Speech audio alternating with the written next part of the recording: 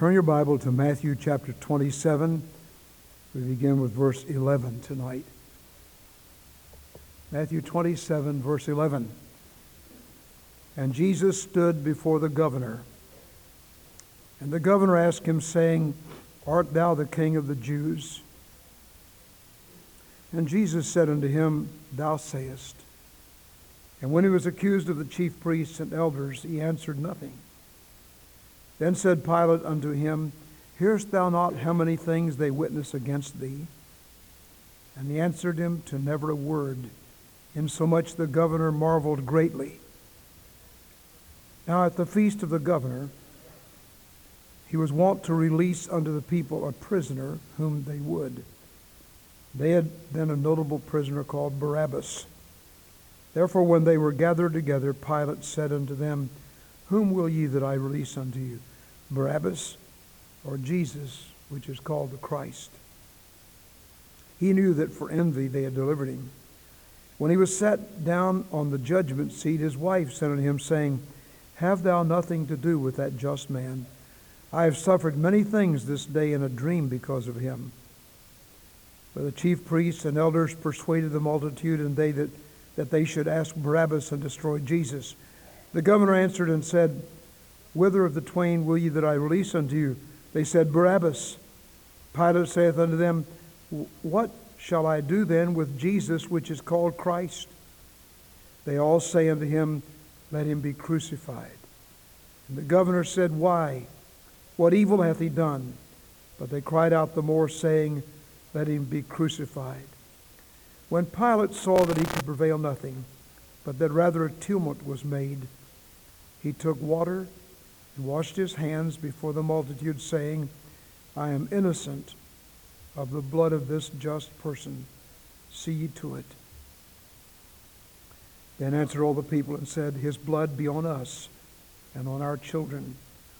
Then released he Barabbas unto them, and when he had scourged Jesus, he delivered him to be crucified. I think tonight of the defendant, Jesus. This is the one of whom the prophets had written, Behold, a virgin shall conceive. The people that walked in darkness have seen a great light. For unto us a child is born, unto us a son is given, and the government shall be upon his shoulder, and his name shall be called Wonderful, Counselor, the Mighty God, the Everlasting Father, the Prince of Peace. From Genesis to Malachi, there had been the promise of the coming of the Just One, the Holy One, the Anointed One, the Christos, the Messiah. And now he is here. He came into his own, and his own received him not. This was Jesus who went about doing good. He healed the blind, cleansed the leper, restored the insane, caused the lame to walk, restored peace of mind, challenged men's very best, promised a spiritual kingdom. This is Jesus, who is the best friend a man could ever have. I think of Matthew, who wrote this gospel. Matthew was a tax collector. He was like the IRS today, only worse. The tax collectors were permitted to raise whatever they wanted to as tax money, and then turn what was required into the Roman government. If the Roman government required $500, the tax collector could collect $2,000 and pocket $1,500 of it. The people hated them. They were extortioners. They were cruel. They had the Roman government behind them. They could put them in prison.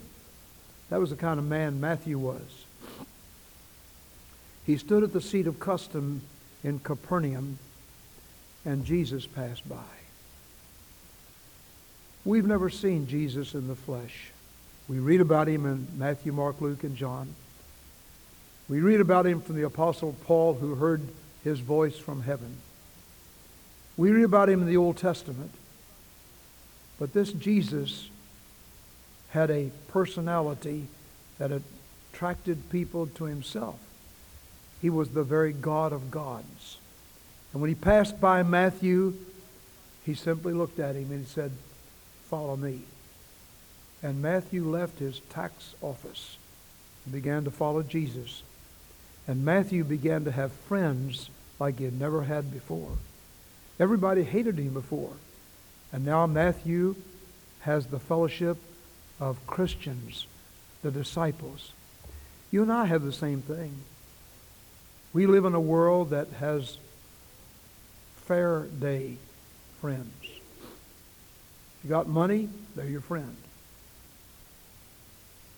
If you please them, they're your friend. If you cross them, they're your enemy. They stab you in the back. This is a day of no loyalty to anybody. And so, the world doesn't really understand what a friend is. But Jesus is.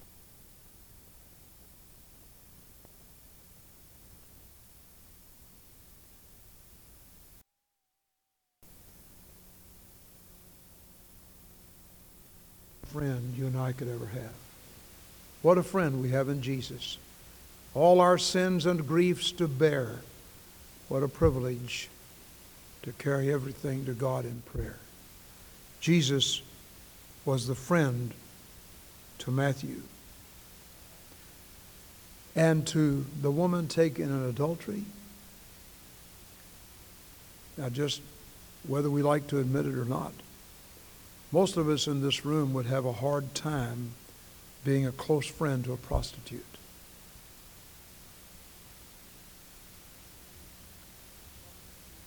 If a prostitute would come into our building, some of our ladies would talk about it.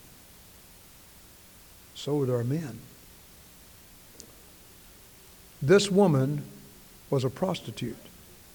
They dragged her to Jesus and threw her down and said, Moses in the law says she ought to be stoned. We caught her in the very act of adultery. What do you say? And Jesus stooped down and wrote. I don't know what he wrote. He may have written what was in the hearts of those wicked men. He may have written the 10 Commandments. After a while he got up and he said, let him that is without sin cast the first stone. He stooped down and wrote again. And when he stood up again, they were all gone. And he said to the woman, where are your accusers? She said, no man, Lord. You know what the Lord said? I'm going to send you to prison because of how wicked you've been. I'm going to announce to the whole world what a wicked woman you are. No. Jesus said, neither do I condemn thee, go and sin no more. He did not condone her sin, but he didn't condemn her. He lifted the burden. She received forgiveness from the Savior. That woman had never had a friend like Jesus. And I want to tell you, no one in this room has ever had a friend like Jesus. Jesus, what a friend. What a friend of sinners. Jesus.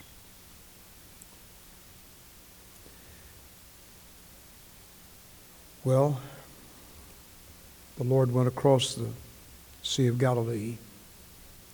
He came to an area where there was an insane man. I guess he was insane. He was filled with the devil, filled with demons. And the man was so mean.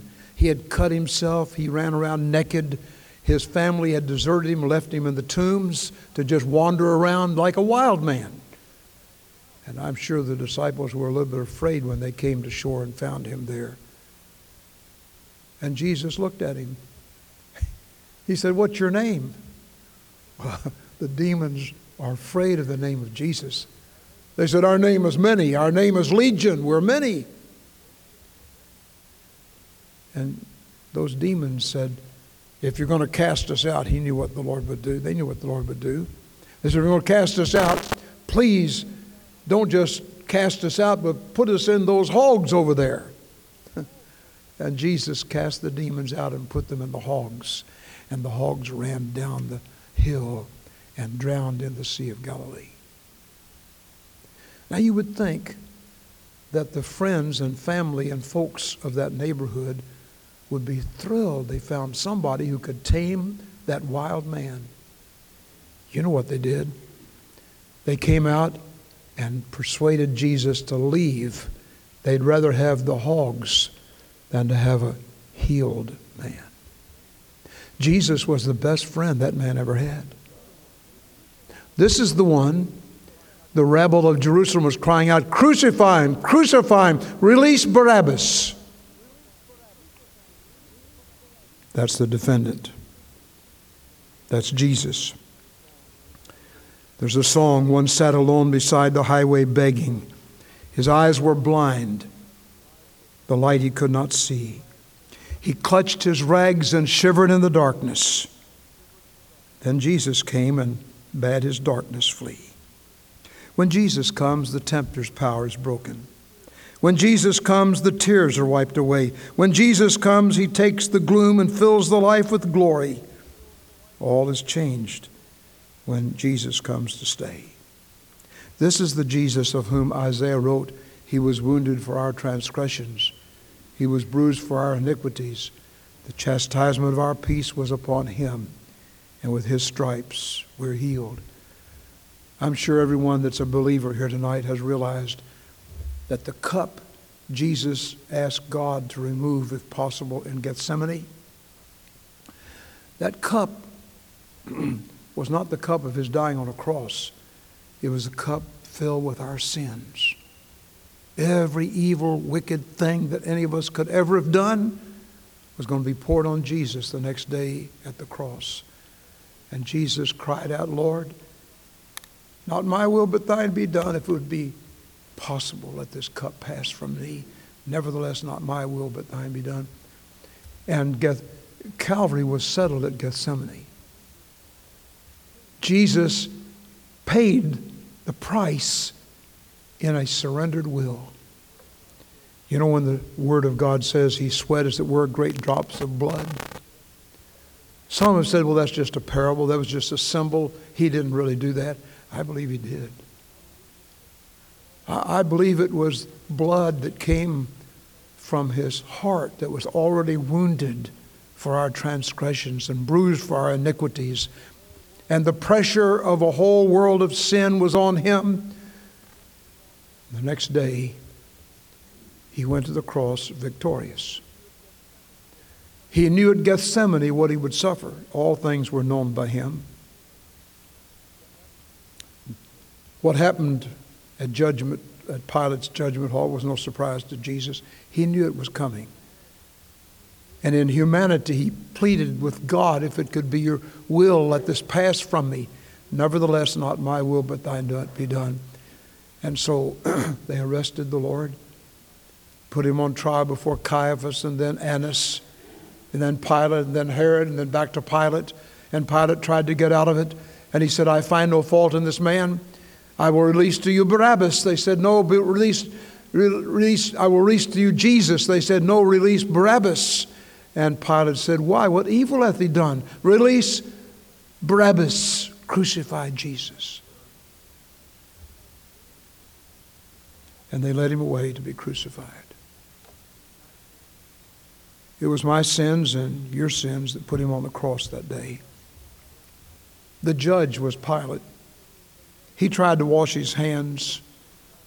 He took a little basin and tried to wash his hands. What was he washing his hands of? His wife had said, "Don't do anything to this man. He's a just man. I've suffered many things in a dream." His own conscience said, "We know that for enmity and jealousy they've delivered Jesus. He has done nothing wrong." He was trying to absolve his own conscience. Sometimes we do that, don't we? And Pilate took some water and washed his hands. He said, "I wash my hands of this whole affair." And he delivered Jesus to be crucified. The jury was the mob of Jerusalem.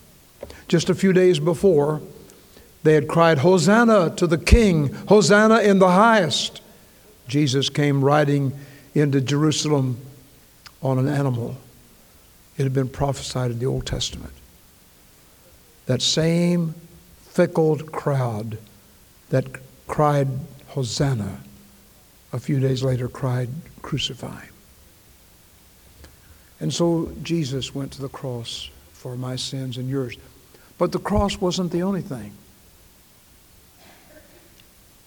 They stripped him. Most of the pictures we see of Jesus, he has a loincloth on.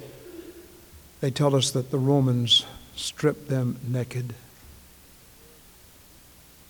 There, the meek Son of God, who had never lifted up his soul in vanity nor sworn deceitfully, stripped naked before the mob. They spit on him. They lashed his back. They beat him with a rod. And then they nailed those nails in his hands. And he who had never sinned became the Paschal Lamb slain from the foundation of the world. A few years before, when Jesus had walked from Nazareth down to the Jordan River to be baptized by John, John interrupted his preaching and said, "Behold the Lamb of God that takes away the sin of the world." The Jews there knew what that meant. The Lamb of God was a sacrifice. Jesus became that sacrifice.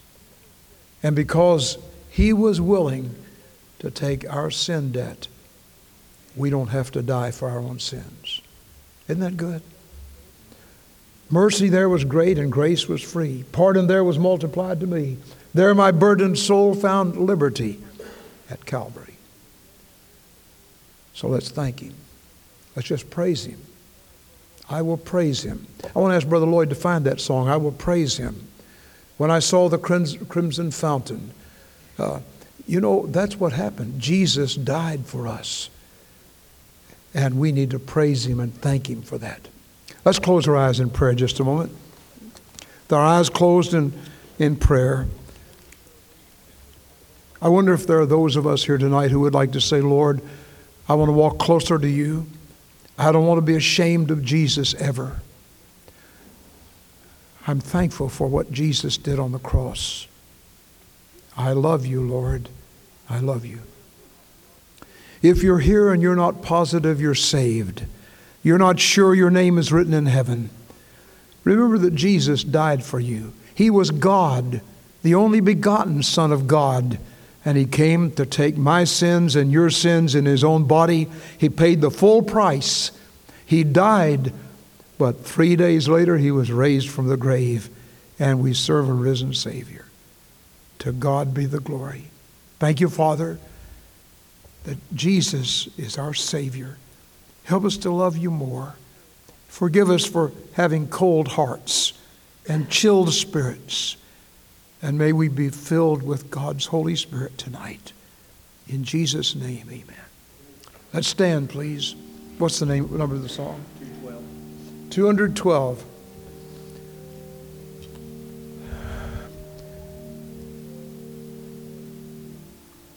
Brother Lloyd, would you come and read the words of the first stanza and then lead us in singing it? If there's anybody here who has been moved to say, "I want to praise the Lord and thank him. God has been so good to me," maybe you'd like to just come and kneel at the altar and say, "Thank you, Jesus," while we sing this great hymn.